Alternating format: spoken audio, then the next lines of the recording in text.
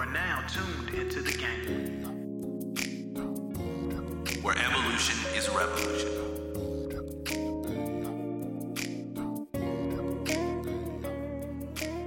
Welcome to another edition of the Game Recognized Game podcast with RLJ and Kev.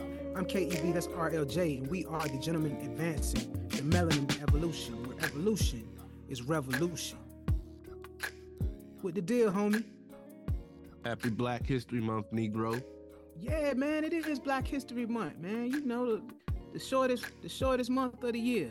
It's the most wonderful time of the year, brother. It's all ours, man. It's all ours, man. Have you done anything Black History related, man, outside of just, making it as a black man in America? I have shown up on all of my virtual calls with some sort of ode to Black history, whether it's a t-shirt, whether it's the colors that I wear. When I finish emails, I'm signing off with a quote of power and reverence to the Black contributions to this land. So yeah, I've been making it known, especially with my clients who I'm serving as a DEI consultant to. I clearly sent out a DEI message saying, this is the month set aside to recognize the contributions of Blacks in this country, right? From the establishment of, all the things that were developed or manifested as a result of either our work or our ingenuity, and sometimes work and ingenuity, right? And so, everyone is aware that I enjoy this time of year. I missed my school's homecoming.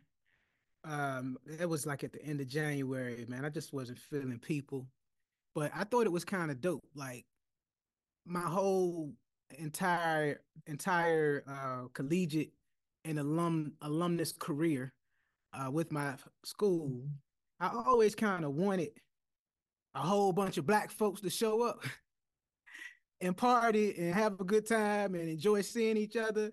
And so seeing some of the pictures and things and videos, like that finally happened. But guess what? I wasn't there to take part in it. But they started calling. So your homecoming is in the spring because you don't have a football team? Yeah. Has Mason ever had a football team? They have a club team that competes like intercollegiately, but it's not the NCAA Division X, Y, and Z recognized now. They've never had one. Not a formal one, no. Okay. Nah. But basketball tends to be the thing at Mason. So they we have homecoming around the basketball game. But what I enjoyed most, man, and I saw somebody kind of post some pictures, and they said we out here at Fairfax State University. FSU, Fairfax State University, man, because I ain't see nothing but Negroes out there joint, man. So all the NPHC chapters and stuff had like they big. It's 100 people in the chapter pictures and all that stuff, man. And people out there strolling and people out there just really partying, man. And then they kind of made it a weekend. And had like some Friday night meet and greets and stuff like that, man. So I'm glad people. Shout out to George Mason, man. But I felt like, damn, that was a good way to kind of kick off Black History Month, man. But I'm like, damn, I wasn't even a part of it.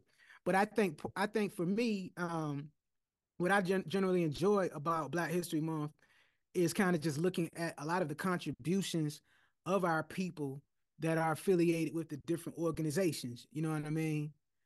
Whether because Black history is Black history, regardless of what Greek affiliation you are, if it's Phi Beta Sigma or Kappa Alpha Psi or Omega Psi Phi or Alpha Kappa Alpha, like you have giants in all of those organizations that made significant contributions to the Black experience in America, man. And I think that's something that looking at all of the different organizations, kind of some of their postings kind of celebrating their esteemed members within the organization. So Phi Beta Sigma, the three brothers that I'm really proud of to just be affiliated and a part with is Congressman John Lewis, brother Huey P. Newton, and James Weldon Johnson, the creator of the Black National Anthem or the Negro Mm. National Anthem, right? So um, I had the opportunity to kind of teach my son about the Black Panther movement because we were listening to a Rick Ross song,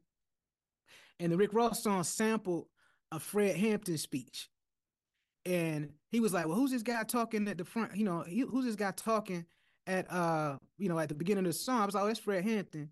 He was in the Black Panther Party and got assassinated by the police." He was like, "What?" He said, "Well, what's the Black Panther Party?" I said, "Well, you like Black Panther, right? In the Marvel character." I said, "Well, it's kind of loosely based on the real the real Black Panther Party. It's kind of satire." And Right. he was like, he had seen um and read about Martin Luther King and Malcolm X and seen different movies about Emmett Till, etc.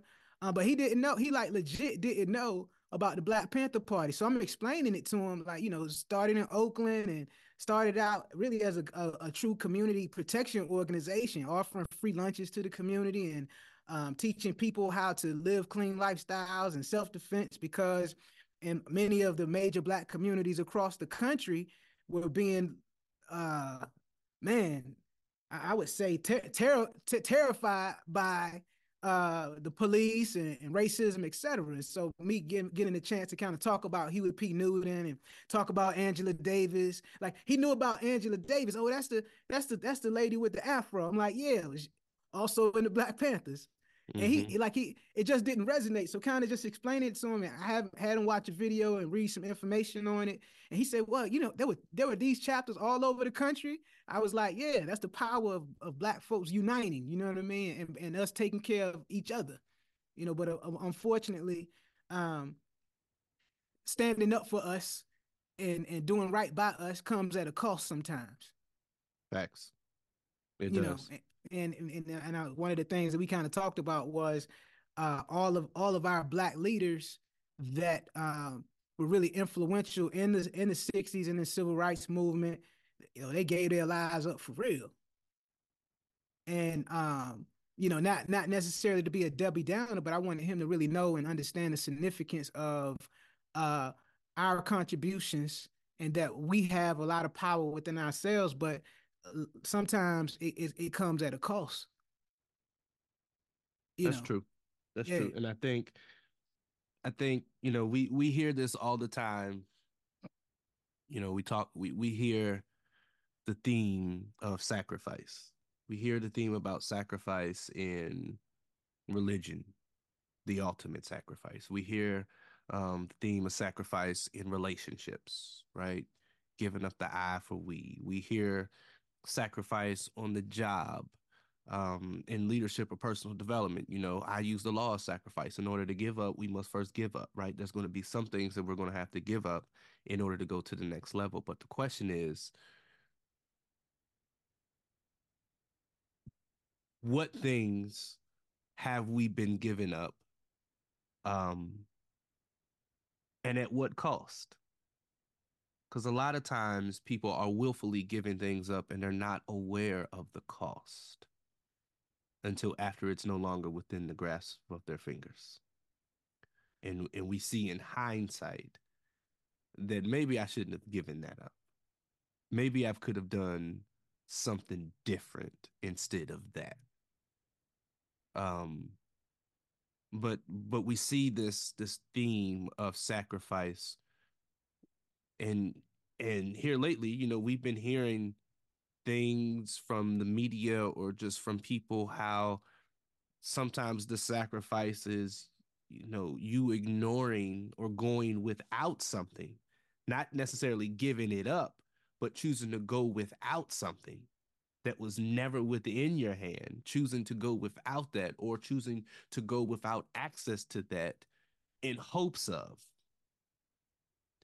that they'll either see your true talents, that they will eventually come around to see what is in front of them, that they will eventually come to grasp the weight of your presence in their life.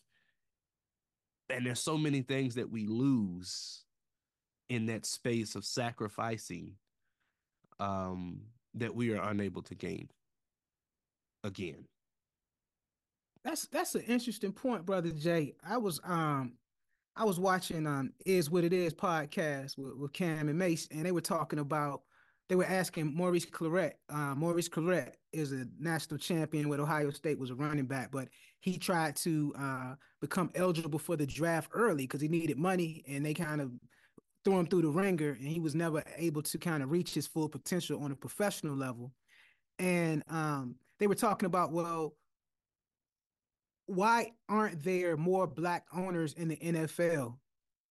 And Maurice Claret was kind of breaking it down to say, all right, well, one, um, if a team is $5 billion and you are trying to get majority ownership or partnership in purchasing a team, generally you need $1 billion in liquid assets, like $1 billion cash. Ain't but so many black folks with $1 billion cash liquid laying around. If you kind of look at the billionaires that we know of, the Jay-Z's, the Oprahs, the Rihanna, at one point, the Ye's, LeBron, their $1 billion isn't liquid assets. Their $1 billion are holdings within companies, real estate, uh part 50-50 partnerships they have with larger organizations. So even if you say Jay-Z wants to buy an NFL team, 9 times out of 10, Jay-Z is going to have to also get probably 10 other blacks with $1 billion liquid cash, even to have a shot to be considered. But one of the crazy parts that they were talking about in the podcast, man, which was kind of ill, I never thought about it that way. He said, yeah, it's the Good Old Boys Network. I'm like, yeah, sure. But then they said, the average NFL owner is like 80 years old or 78, like 78, 80 years old. And if you're a white man, and you 78, 80, man, you're used to a different time. It's like, oh, well, y'all can run the ball, or y'all can pass the ball or catch the ball. Oh, y'all might even be able to coach a little bit. Well, we got to be successful, so we got to win. So maybe we'll let some of y'all be GMs or whatever. But y'all can't join the club that own us. You know what I'm saying? You can't be with us to own a team, right? And when you kind of think about that mindset, like Magic Johnson is a minority owner with the Washington Commanders now, but he's attached to a billionaire that owns the Philadelphia 76ers, right? And you kind of think, well, yo, if Magic can't own a team with a majority stake, why is that? It's because like we don't have the liquid assets or the ability to come up with $5 billion just off the strength of, you know, our companies or the money that we're making. We're really making $10 billion. If we're making $10 billion a year, then we probably have 3 billion laying around. It's just ain't very many of us in that situation. So that's why you kind of see a lot of larger ownership pools, and they might add celebrities or entertainers or other athletes into the mix to say, oh, well, yo, we got black people involved. Like Grant Hill, I think, is part of the ownership group that just bought the Baltimore Orioles. And he's part of the ownership group that owns the Atlanta Hawks. Not the majority owner necessarily, because you got to have majority owner money. That's, and 9 times out of 10 is probably long white money. And then they brought up Jerry Jones, man, because I think Jerry Jones bought the Dallas Cowboys for like $130 million when he first purchased the team. Mm-hmm. And the Dallas Cowboys is the most profitable team. I think it's worth now on upwards of $9 billion roughly, which is crazy. But he bought it for $140 million. It's worth $9 billion. He had access to $140 million in the 80s. Well, no black billionaires around in the 80s. You know what I'm saying? And so when you kind of think about it in the grand scheme of things, it's like, yeah, well, if we just keep showing up and we keep showing up, like Jay-Z said it at the Grammys, and like I didn't watch the Grammys. I wanted to watch it, but the category for rap album of the year that Killer Mike won, they didn't even show that on TV. I had to see that on YouTube. So I really didn't have an interest in watching the Grammys. So I was kind of pissed about that. But he was kind of talking about, how Will Smith and Jazzy Jeff boycotted the Grammys in '88 because they didn't televise the hip hop, the rap album of the year, or the rap category. He boycotted the Grammys in like '98 because they didn't nominate DMX for any Grammys, and he had 2 number 1 selling albums in that same year. his own wife is the most accomplished Grammy award winning artist of all time. I think Beyonce had like 32, 33 Grammys, but never album of the year. Taylor Swift has won album of the year 4 times, I believe. Some of the other heavy hitters that you and I are near and dear to our heart.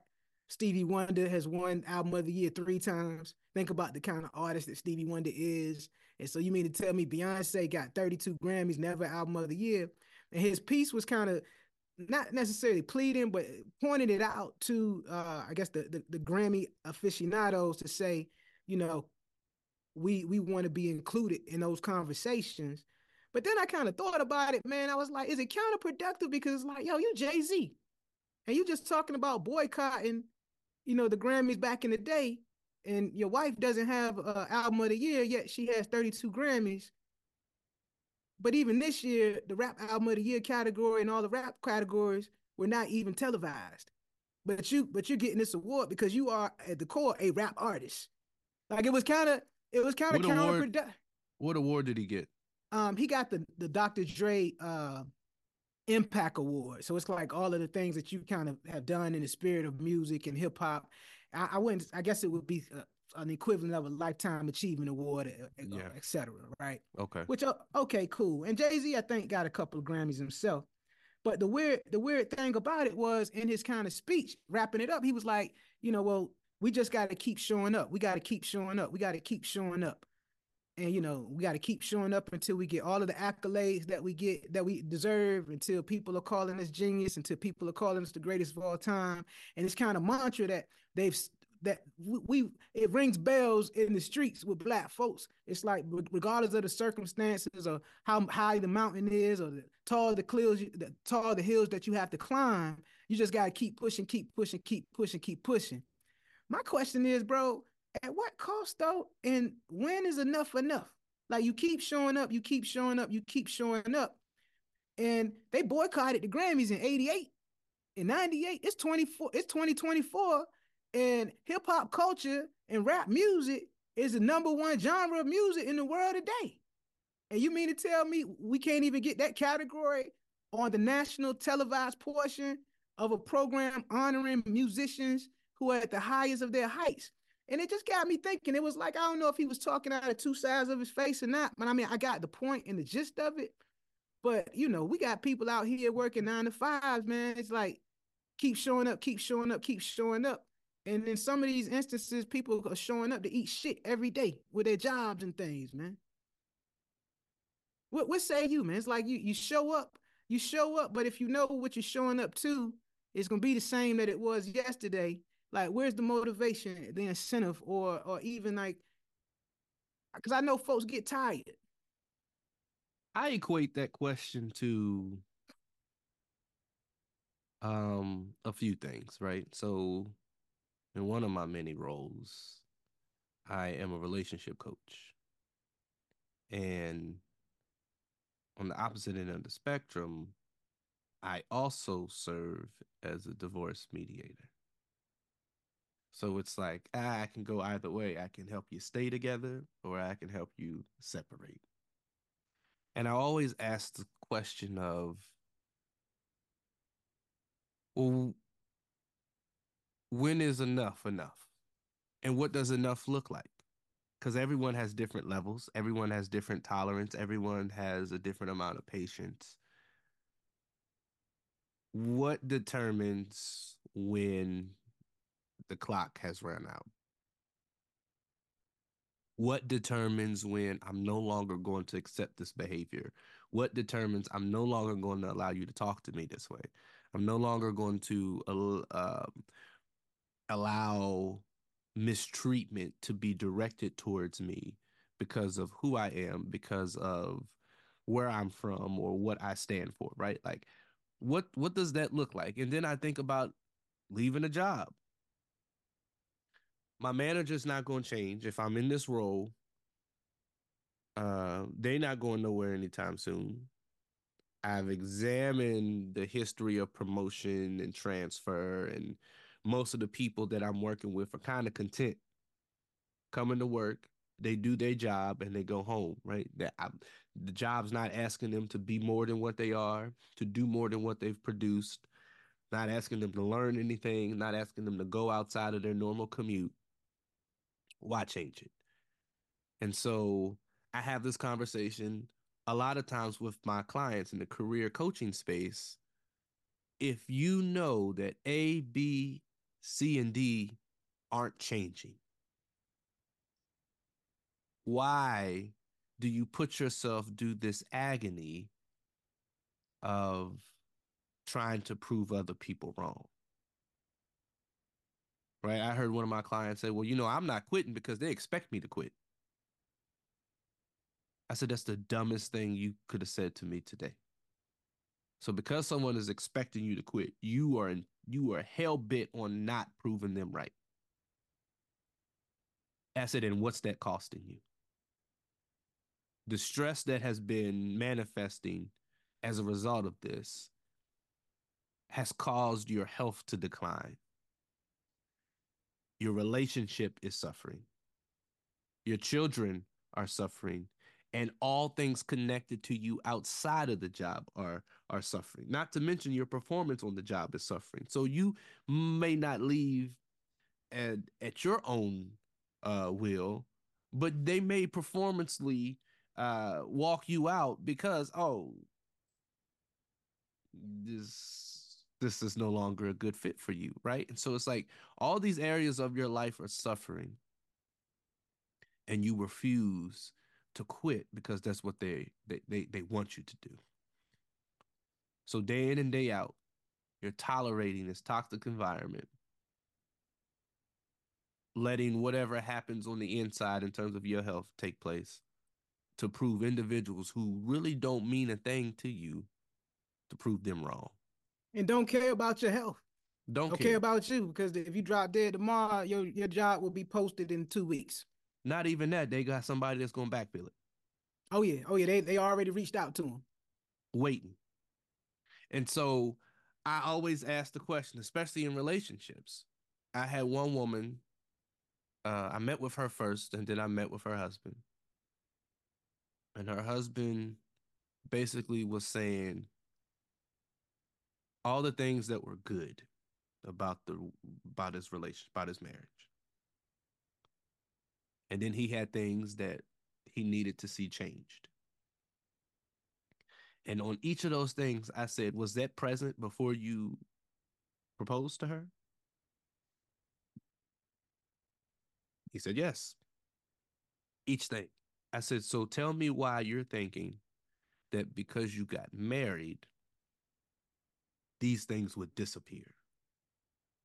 One of the things I always tell my couples is that we can't get someone to the altar expecting them to alter. It's not going to happen. Who you marry is who you marry. Who you fall in love with is who you fall in love with.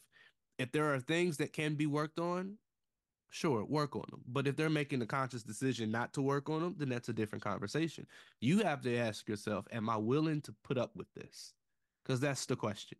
Am I willing to accept this person, given the good and the bad, if the bad never becomes good? And if the answer is yes, then you gotta make it work, right? You roll on with it. Have the conversation, but if they're not willing to change A, B, C, and D, you got to make the decision. Am I okay with that? So don't get married or get into a relationship, be years in, and then get mad because the things that you didn't like at the beginning are now starting to bother you. No, they bothered you in the beginning. You just thought that love conquers all, and it, the years will, they'll change and blah, blah, blah. It could be really who they are at their nucleus, right? I'll take it a step further. You knew what the salary was for the job when you took it. So getting in and complaining 6 months in that this ain't enough money for what they're asking, Yeah, you didn't read the other duties as assigned part. yeah. And so a lot of this, Kev, I will say is personal accountability. If you get in my car and I tell you where we're going, it's up to you to determine if you want to stay in the car or you want to get out. But once you make the decision to stay in and ride, you don't get to dictate where we're going, how we get there, what we listen to, because you're getting in my car. I'm telling you where I'm going, and I'm going to drive the way I'm going to drive. And so now you have to think about, which many people don't, they don't think about what all comes with the decision they are about to make. Even when people get into relationships, I tell people this often. When you are in relation with one person, you are actually in a relationship with the people they are connected to as well. So if I get in a relationship and I don't like their friend or their family, guess what? 9 out of 10 chances the friend and or the family ain't going nowhere. And I got to be willing to put up with that. I make the strong determination, because a simple yes is not always a simple yes. I'm saying yes to this person and everything that comes with it. What I know and what I don't know. Now, if there's things that are revealed that I don't know, then I could reevaluate. Am I going to continue to ride this thing out, or I'm going to exit the ride? But if I continue to say yes and I continue to go along, I am held accountable for being unhappy because I made the decision. I'm I, and then we as individuals, we play a part in the experiences that we experience. You get in a bad relationship, and then you look up and it's 9 years later and you're still in a bad relationship. And then you try to play the victim. No, ma'am. No, sir. You didn't have to stay there. Yes, leaving was hard, or yes, the thought of leaving created anxiety because how am I going to do all of these other things, right? But you've been through harder and you survived. And so choosing to stay in a situation, in a bad relationship, you kind of made that decision. Yes, it could be challenging, or maybe it's an easy thing to do. Am I saying that it's your fault that the relationship is bad? No. Am I saying that um anyone could leave a relationship? Yes. And it's going to look different for everybody. I tell individuals, especially individuals who um are in, abusive relationships, it's not easy to just decide, oh, I'm a up and leave, and I'm a go. I'm a pack up and I'm a leave, right? Because you got, how am I going to start over? What does this look like? You form some type of dependency, but it is possible. And by choosing to stay, right, you are partially responsible for the experiences from your yes. Because you made the choice. You made the choice. Whether you didn't think you had a choice or not, right? You always have a choice. I tell my students this all the time. You don't have to do this. You don't have to be in class today. You don't have to take this test. You don't have to pass my class. Guess what? There are consequences for every action and inaction. What you do and what you don't do. What you say and what you don't say. And you're going to have to handle and face and sometimes suffer the consequences thereof. Whether it's something that you did, consequence, cause and effect. Whether it's something you didn't do, cause and effect. There are going to be consequences. And when we subscribe to something, we are subscribing also to the consequences thereof. And Yeah, and many I think people, they don't think about that part. nah, I don't think so either. But I also think that's kind of the $1 million question, right? Um, Once you make a decision, you have to deal with the repercussions of it, right? Let's just think about Muhammad Ali as an example. He didn't go into the draft because he didn't believe in the Vietnam War based on religious beliefs, right? He could have kept his title and kept boxing. If he had just went into the draft and went to the army, they wouldn't have had him out on the front lines. He would have it would have been kind of he would have been like Captain America. How Captain America came about, it was basically like, hey, I'm in a suit, I'm in an army suit, I'm Muhammad Ali, I'm the champion of the world, XYZ, and he could have kept boxing, but that went against all of his morals and his values and his belief system. But he had another out. He chose not to go that route. What I don't know, did he think about like the consequences of going that route before he did it? Like, oh, they're gonna strip me of my title. They're gonna take away my boxing licenses. I'm not gonna be able to earn a living with my family. My lifestyle that I was accustomed to is gonna change significantly and substantially, and it's gonna be a 180. In the next 3 years of my life, I'm gonna lose the prime of my greatest power and ability. Like if he had known the consequences and repercussions at that time, would he have made the decision? Or like Coretta Scott King said, they took my Martin when he started talking about the money, right? So when Martin Luther King said, yo, this really ain't about race, this is about economics. And there's poor people everywhere. And if we bring more poor people together, then that's our ability to have greater influence on the powers that be. Poverty is a civil right. You know, it's part of the civil rights movement. It's about poverty. And when he started kind of speaking that lingo and talking to people in Appalachia and talking to people in the inner cities, X, Y, and Z, that's when the target got wider on his back, and he gave his life up for it. Did he know? Like, yo, the minute I stopped talking about black and white and I started talking about the haves and the have-nots, my life is going to be in greater danger than what it was. And I think when people kind of look back and kind of whitewash those experiences of those two giants, they say, oh yeah, Martin Luther King was about bringing people together and kumbaya, and he had this dream that it would be equality and blah blah blah. Muhammad Ali, he was this kind man that was practicing Islam, was a dedicated Muslim and well beloved all across the globe. Now, in the height of heights, man, people hated Muhammad Ali, and people hated Martin Luther King, black and white. Mm-hmm. But they made a choice to this point, and they decided to show up when probably many wouldn't. But people try to equate that to be, oh yeah, I could have done it. I could have done it. Like you said, man, shoot, you got problems with your old lady, man. Shit, some niggas don't even want to go home.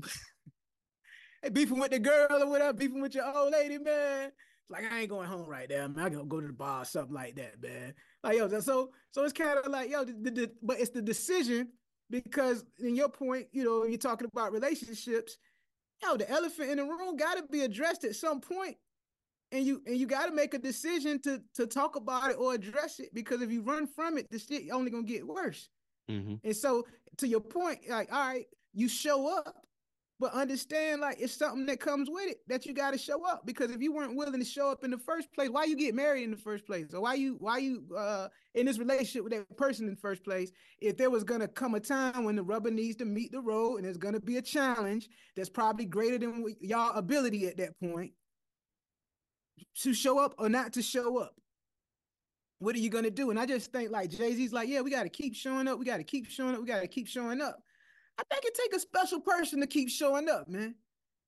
I really do. I really do. And this is for greats in sports and activism and relationships and people. Like, I really do think it takes a special person to put the struggle, whatever it is, above their own personal comfort. Mm. Because honestly, the way Jay-Z was talking at the Grammys, I'm like, yo, man, why y'all keep showing up? Y'all must really like the Grammys, right? And then don't nobody really care about the Grammys, but you show up because you want some kind of validation from these people that's not giving you validation in the first place. So you get nominated for 8 Grammys and you don't win any of them, and you showed up, which is cool. I ain't knocking it, but what orange is worth the squeeze to get the juice that you want? Is it validation from an audience that's probably never going to respect what you do anyway, because it's far more of them than it is of you? NFL ownership, for example, you know what I'm saying? Or is it worth it to say, oh, I'm gonna go through this and go through the ridicule of being nominated for 10 Grammys and not win any of them. And I'll do it every year in and year out, year in and year out, because I love the artistry. And my hope is others will recognize it. That comes with a constant decision to make a choice and deal with the blowback and the repercussions, regardless of what it is, man. Honestly, bro, I look at parenting the same way, man. Like my son be a headache sometimes. And they say, well, as a dad, you just got to keep showing up, keep showing up, keep showing up. And I'll show up out of the love of my son. But it's like, yo, you plucking my nerves, man. Like, yo, what's this really about? But I'm gonna show up because my son, I value my relationship with my son and my son's success in life more than my comfort level. Mm.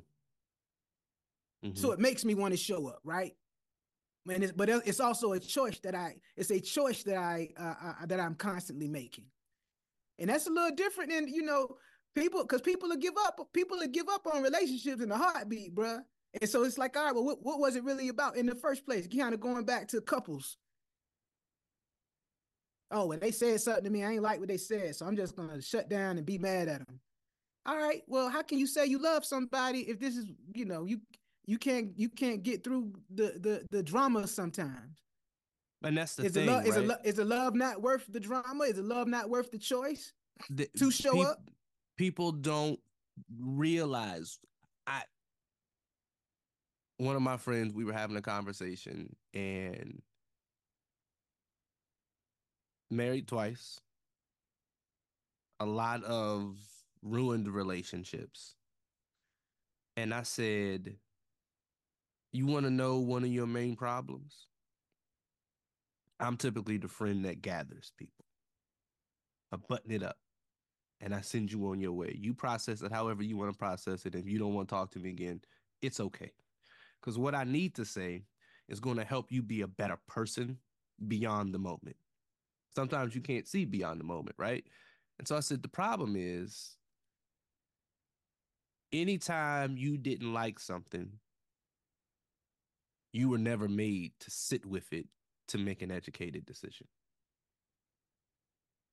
I don't like listening to this song on the radio in the car. I'm just going to turn it.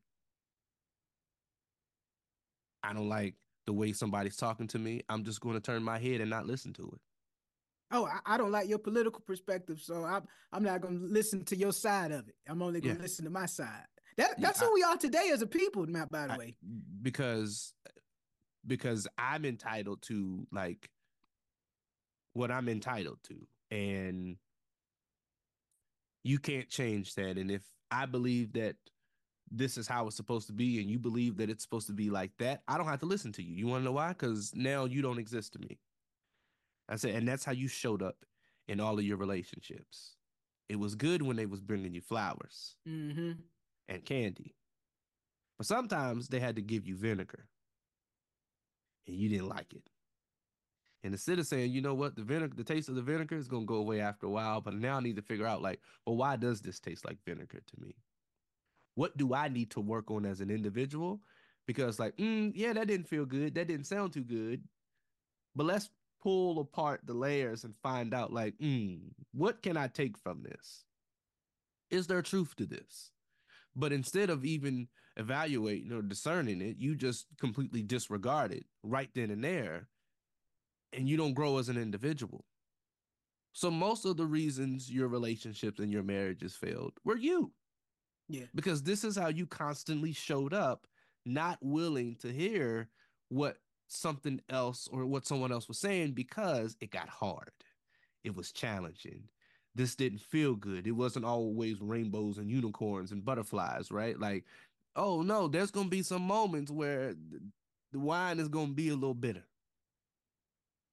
And you got to figure out like, oh, do I go through this or do I grow through this?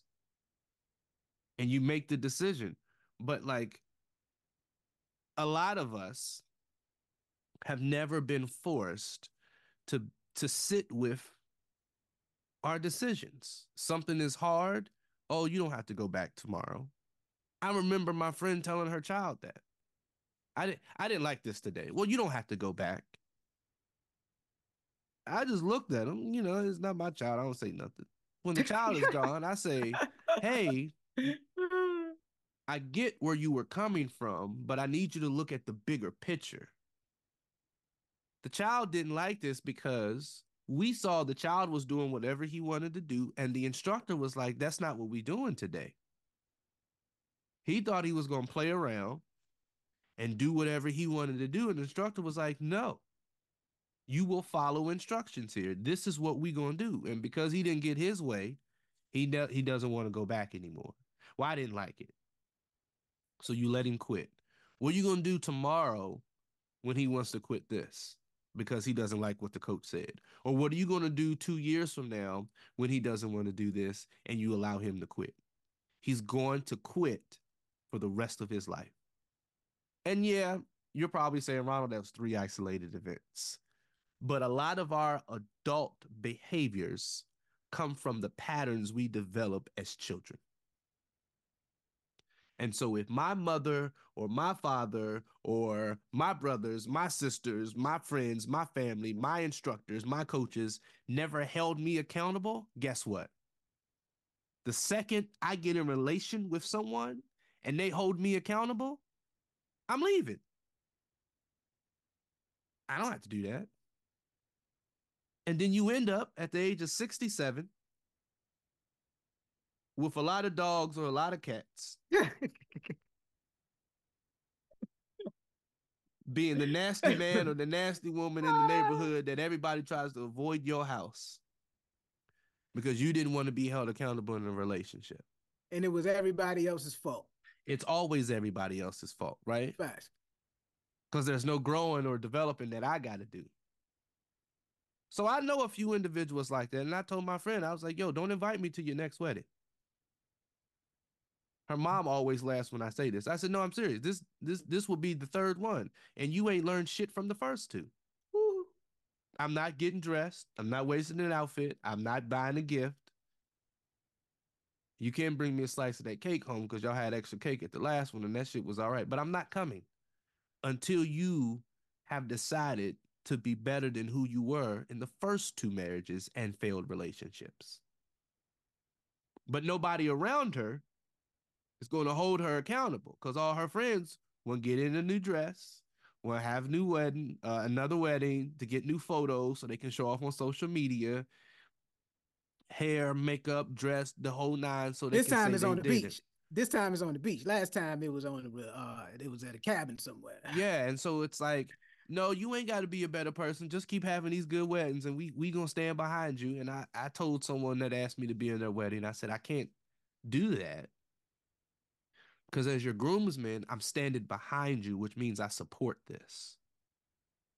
The physical position of me as a groomsman is behind you, which means I am standing behind you, supporting you in what you are doing in that space. Not just for the wedding, but for the marriage. And you, sir, are not ready to make this commitment. So I won't stand up there in front of all those people knowing You all the full of things that shit. you're doing right now. No, I can't.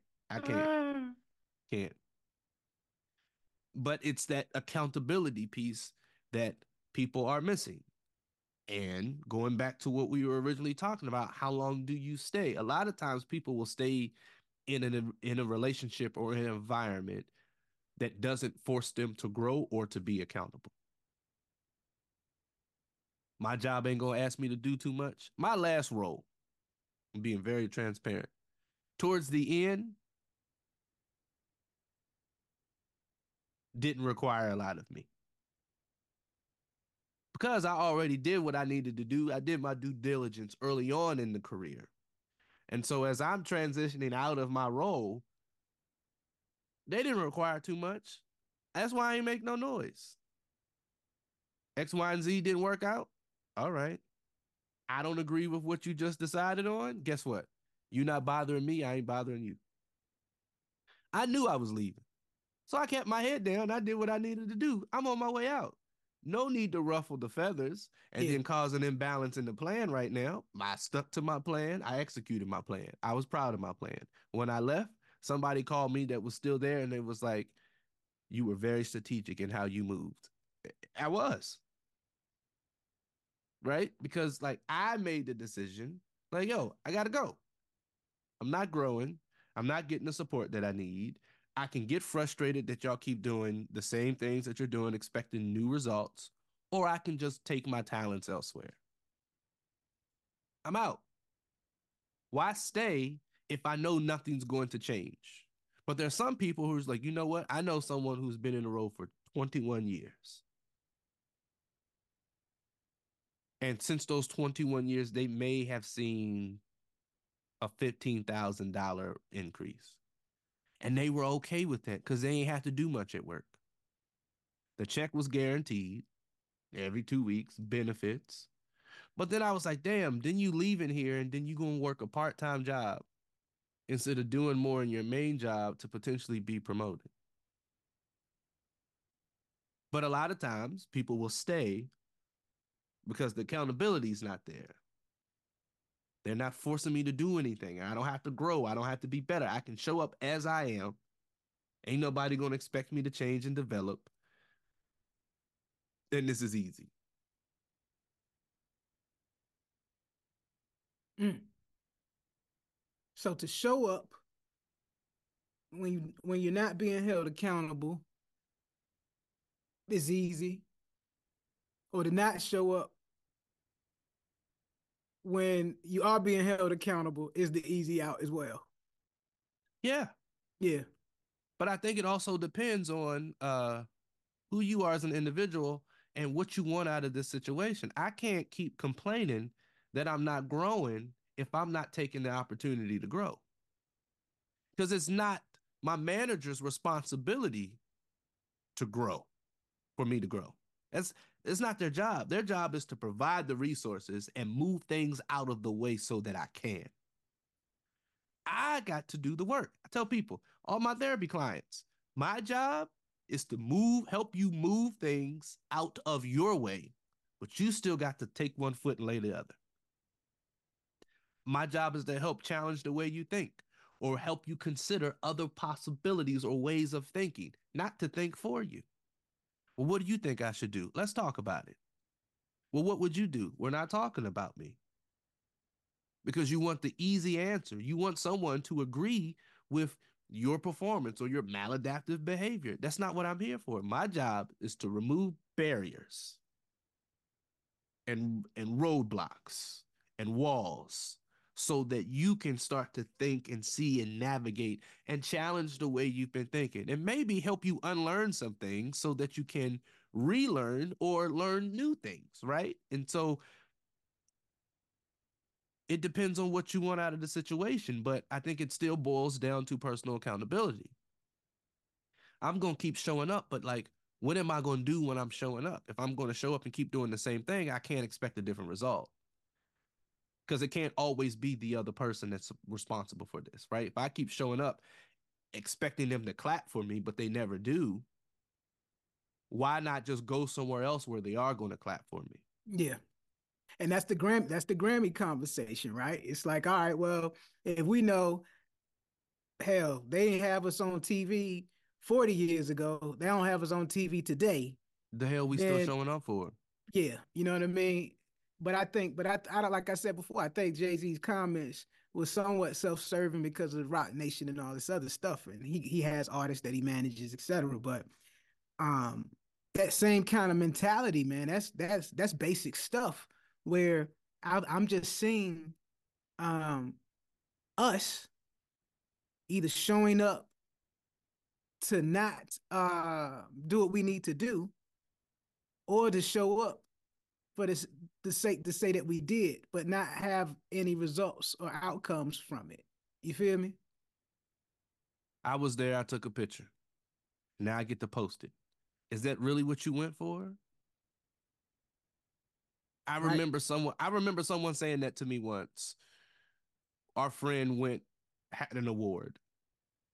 I didn't know what the award was, but the fact that she thought it was important enough to invite me and showed me what the award was and like, yo, I'm the first black person to do this.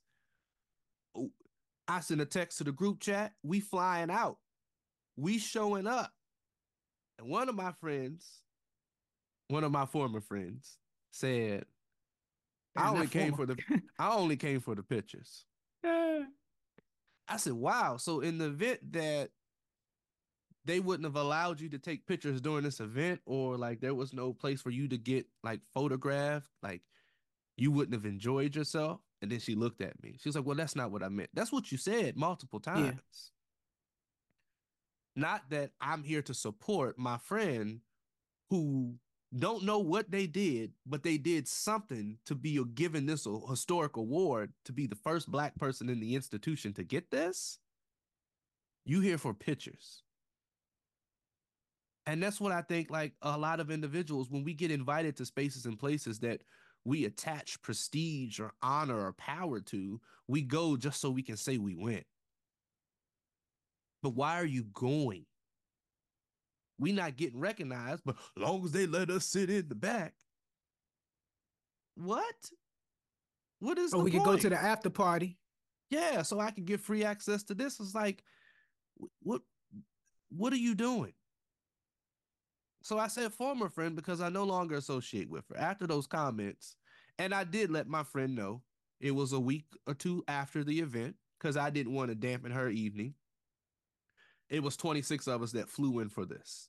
So we had a good time. It was like a reunion. Some of us ain't seen each other since the last time we were all in the same place 20 years ago. And so a week or so later, I hit her up and we were having a chat. And I was like, let me tell you what one of your homegirls said. I just need you to know. And she was like, wow, why would she say that? And I was like, well, I mean, once again, self-serving, right? Like I'm only focused on like, who can I meet? I'm only coming to find out who I can connect with and what I can get out of this opportunity. And you have those folks, right? So like, if you get invited to the Grammys, am I saying not to go? I'm saying make the decision based on your morals and values of how they treated individuals that look like you for so many years. Right? Because you can have the #1 selling album across the world and be recognized in other countries. But if you don't look like the people who the Academy was formed for, no.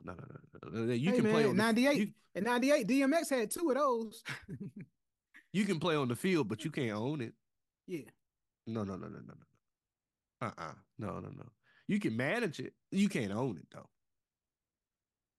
No, we'll let you rent it. You can't. No, you can't own it. Buy it We'll out. let you rent it out No. to throw a party. Yeah, we'll let you rent it out Yeah. to throw a party. Yeah. Mm-mm. Yeah, but you. No. This can't. It can never belong to you. And I think that's the lesson. A lot of these spaces and places we trying to get into will never belong in. Right? And I don't We've think been that's you being. I don't think that's like us being negative, man. Like that's just the cold, hard reality. You know what I'm saying? It's the reality. Like, Yeah. stop forcing yourself into spaces. Or I heard this analogy a long time ago, and I married my mind to it. Stop forcing yourself or fighting to get to tables that Jesus would have flipped over. Ha! And I was like, you're right. I'm gonna be the first one. Maybe you don't need to be. Maybe you should be someone that creates their own. And so that someone doesn't have to be the first. Kings and kingdoms will all pass away, brother Cav. Kings and kingdoms. That's the truth right there, man. That is the truth right there. But you know, on another note, man, happy Black History Month, man. Yes, One sir. black man to the next, man. We out here trying to get it. For those who have not checked out the Bourbon and Books series, I got a great discussion on Voices in the Mirror, Gordon Parks' autobiography. If you haven't checked it out, go check it out, man. And if you're listening to us, man, go and like our Instagram page, go and like our Facebook page, like our like the different episodes on all of your platforms, man. Reach one, teach one, share one, especially if it's something that inspired you. We hope it did. We hope it does. And with that being said, man, we are the Game Recognized Game Podcast with RLJ and Kev. I'm KEV, that's RLJ, and we are the gentlemen advancing the melanin evolution. Until next time, be light. Be light.